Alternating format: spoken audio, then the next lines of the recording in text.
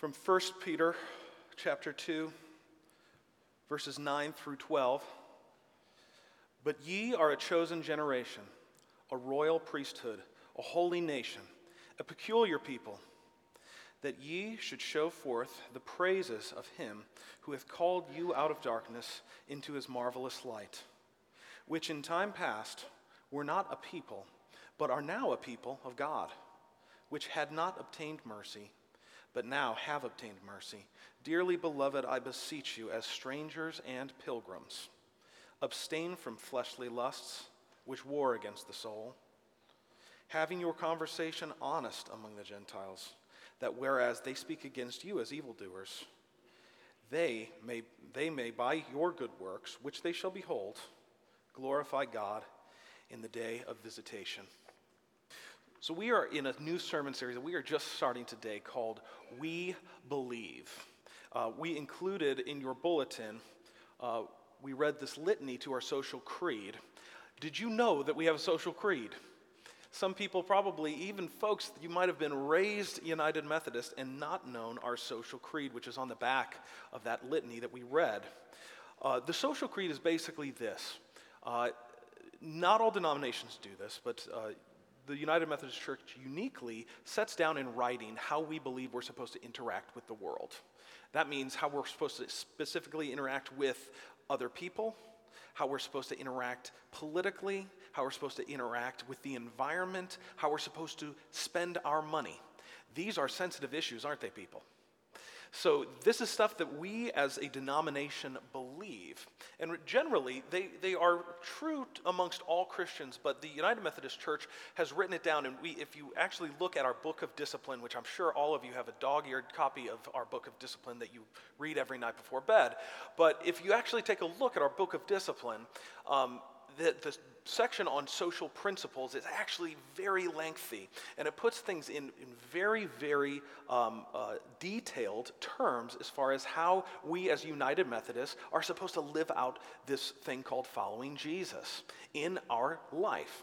I want to say this before we even get started in any of this. If anyone in this room says, after you read through our social creed, or if you look at our social principles, I disagree with that, you're in good company. There's a lot of United Methodists that disagree with that too. In fact, we come to agreement on these things, or we put them into writing, because we get together, representatives from the church all around the world get together every 4 years at a general conference. And we have knockdown, drag-out fights about what our social principles are. So if you say, well, I don't quite agree with this, or I don't quite agree with that, you're in good company. There's a lot of us that don't. But we come to some consensus because we think it's important to put these things down in writing. Our bishop, Bob Farr, at our Missouri annual conference, that's just the gathering of United Methodists in Missouri, he gave some great advice to the clergy and the lay leaders that were gathered at our annual conference. And I'm going to give it to you because I think it's really useful. He said if you're ever having a very highly charged debate with somebody about a social issue that you know is very sensitive, and you might have a fight about it, when you're talking to anyone you might disagree with, start the conversation this way. Say, I could be wrong, but, and then share your opinion. So let's all practice that with your neighbor. Say, I could be wrong, but. Now tell them who you voted for in the last presidential election. No, don't do that. Don't really do that. Some of you are doing that. See, what we believe, sometimes it's not consequential if it's something that doesn't touch on your daily life. I have a friend who seriously 100% believes that the earth is flat. Yes, in 2018. He believes that the earth is flat. He's watched all of these YouTube videos that have convinced him that the earth is flat. And he has all these numbers he'll try to bring to me, and all these ways that he thinks he can prove the earth is flat. And I'm like, listen, if the earth is flat, then how come your cell phone, because he doesn't believe outer space is really there. If the earth is flat, then how come your cell phone, when you pull it out, how does the GPS work if there's no satellites? And he gives me the answer that all conspiracy theorists give when their arguments fall apart. He said, because the Illuminati. So I guess he's got me there, right? So my friend is a musician. That's not very surprising, right? He is a musician, and he that doesn't really affect his daily life. The fact that he believes in the fact that he believes the earth is flat, it's not going to affect his livelihood. If he was an astronaut, it would probably affect his livelihood. So some things don't touch our daily lives, but sometimes what you believe absolutely affects everything, and it affects your behavior. If you're a parent and you believe that your child is in immediate danger of physical harm, you are going to do something in response to that belief, right? So oftentimes our beliefs have everything to do with how we act. Now, right now in American Protestant Christianity, there's a sharp divide between two types of churches. There's fundamentalist churches. Now, fundamentalist churches say that one thing really matters: what you believe. Do you believe that Jesus Christ is your personal Savior? Do you believe that He is the one and only way to heaven? Do you believe in the virgin birth? It's all about what you believe to fundamentalists. And if you don't believe what we believe, find another church. There's other churches, and I'm painting what I know with a very broad brush, but there's other churches that are more progressive type churches. These churches put a lot less emphasis on orthodox Christian doctrine and dogma. Sometimes they're a little bit squishier about their view on salvation. Is there more ways than one to heaven? Maybe there was a virgin birth, but let's not get in arguments about that. What really matters to these progressive Christians is what you do. What do you do? So these churches are far more engaged in social justice ministries. They're very concerned with helping the poor. They think that everything comes down to acts of service to the community. That's the more progressive churches. So which approach is right? I actually think that neither approach is right. One of the things that really attracts me to what we call Wesleyan theology, that's the theology of John Wesley, and of course he was the founder of Methodism, is that John Wesley did not believe in this dichotomy. He totally rejected the dichotomy of belief versus action. Instead, he said, no, our belief should call us to action. He believed that when I encounter Jesus, I become a change agent in the world. He believed that changed people change the world. Now, this scripture I read to you, you might have noticed it had a little bit of a Shakespearean flair to it because it was the King James Version. I read the King James Version for a real particular reason. It says this, and this is being addressed to followers of Jesus Christ. It says, ye are a chosen generation, a royal priesthood, a holy nation, and get this, a peculiar people. A peculiar people. Say to your neighbor, you're a peculiar person. Some of you really believe that.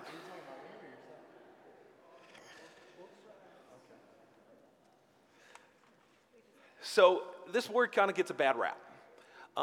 We think of peculiar, and I think that's why it's not used in a lot of translations, is because it has come to mean something different. When we say someone's peculiar, it's not always a compliment. But in this context, we're seeing the language of being set apart. We're seeing the language of something has changed these people, and therefore these people, we read in verse 12, that they may do good works, and that when other people who are outside, people who are not followers of Jesus, see their good works, they will glorify God because of the good works you do. Something about these people is different. They're peculiar. Something has changed. So what has changed? Well, if we're really Christians, if we really believe and we follow after Jesus Christ, then we've had some kind of encounter. That's what we call a conversion experience. We've come to believe that Jesus Christ is our Savior, and that's changed something about us. Our belief has changed us. We believe in Christ, that He came, died on the cross for our sins to set us free so that we can have a relationship with God. And something about us is new. Something about us is different because of that. 1 John 3:16. Now, a lot of us know John 3:16 from the Gospel of John. This is actually from the letter of John. 1 John 3:16 says this. This is how we know love. This is followers of Jesus here. This is how we know love. Jesus laid down His life for us, and we ought to lay down our lives for our brothers and sisters. See, this lays out the theology of John Wesley perfectly. Because I have been deeply loved, now I can deeply love. Now that Christ has sacrificed for me, and I've known that sacrifice, now I can sacrifice for others. Because God changed my world, I can change the world. See, changed people change the world. As early as the first century, we see in the book of Acts that Christians are actually living this out.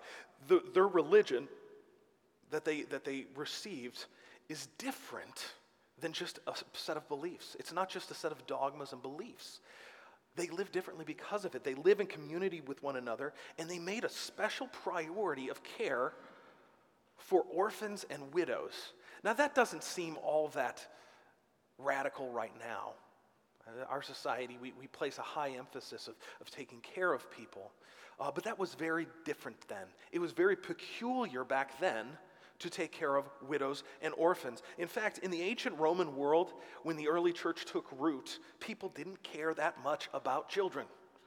If a family was too poor, or even if it was a rich family, but they didn't want another child because it would mean they would have too many heirs, or if the child was the wrong gender, can you guess what the wrong gender was back then?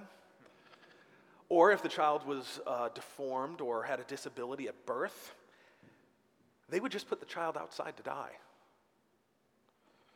It's actually estimated that for every million male children born in those times, between 300,000 and 400,000 girls were born but left to die of exposure. There was a Roman writer named Seneca from the first century, and he wrote this: "We drown children at birth when they are weak or abnormal." That's horrifying, isn't it? But back in that time, it wasn't even controversial. But there were people that thought differently. There were peculiar people. They were called the Church of Jesus Christ. They had very different beliefs because they remembered that their Savior, the Savior that died for them, used to say, "Let the children come to me." They remembered that he treated all life as equal and deserving of dignity. They would take in these unwanted children. In fact, there was a record of a Christian man named Meningus of Dijon who rescued many babies from failed abortions or exposure, and he took them into care for them in his own home with his own family. This was considered so strange, so peculiar, that he was actually martyred for that, for taking these children in. So there's a sociologist named Rodney Stark, and he believes that one of the reasons for the massive explosion of Christianity from just a small cult of Judaism to this new world religion that now numbers so large around the world in the billions, he said that it can be linked historically to two major epidemics that struck the Roman Empire in the 2nd and 3rd centuries. These were plagues that wiped out as much as a fourth to even a third of some cities. Now, people were so fearful of these diseases that were killing so many people that not only would they throw dead bodies out in the street, what they would do is if you had a family member who was ill, you would throw them out in the street. That's how fearful people were. But this peculiar people called Christians would invite these people into their homes. And people were curious about that. What a peculiar thing. They would invite them in, even if it meant that they could get sick. Even if it meant that they might die? Well, yeah, because these Christians, they didn't believe that death was the end of the road. They had a hope for eternal future. They said that we've got more to live for. And they also served a Savior who, when he encountered the sick, when he encountered the lepers, he showed them love. He showed them healing. He showed them comfort. So these people were very peculiar indeed. In fact, in the 4th century, there was a man named Saint Benedict, one of these peculiar Christians, who started what was considered one of the first hospitals to serve these people in desperate need. We saw people that were changing the world. Skipping ahead a little bit, in the timeline of history, in the 1700s, we encounter a very peculiar person, a British member of Parliament named William Wilberforce. After experiencing a personal crisis, he had a dramatic encounter with Jesus Christ. and he became a Christian. At first, he considered leaving Parliament, leaving a political life, and just living a religious life. But then he felt that the Spirit was leading him to let his beliefs manifest themselves in his public life. In 1807, his deep faith led him to introduce and pass the hugely important Slave Trade Act of 1807, which outlawed slavery in England. See, he said, Christ set me free, so I'm going to do everything I can to bring freedom to everyone I can. That was a changed person changing the world. Then more than 100 years after that, we encounter another very peculiar person in Birmingham, Alabama. In 1963, there was a minister named Martin Luther King Jr. Like Wilberforce, King's transformational relationship with Christ made him take a hard look at racist policies in his own country.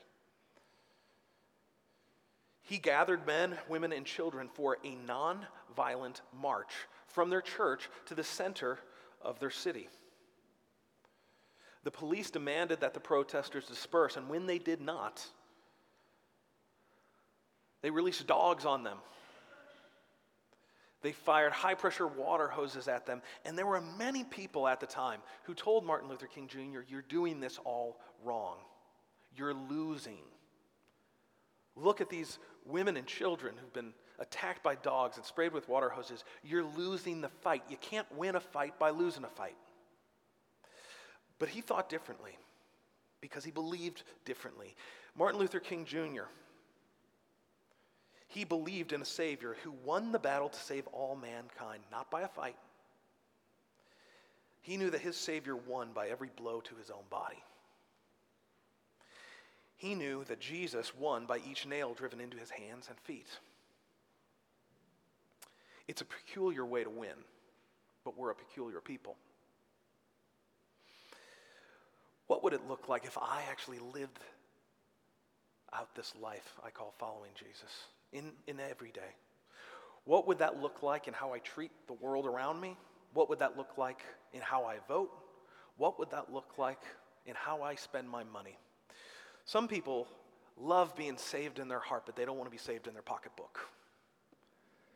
They love being saved in their heart, but they don't want to be saved when they go and vote for somebody.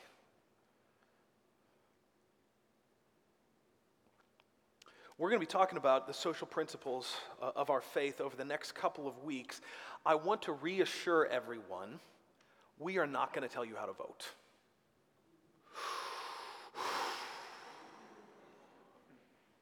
I want to reassure you that I am not going to, and Pastor Terry is not going to bash your political party.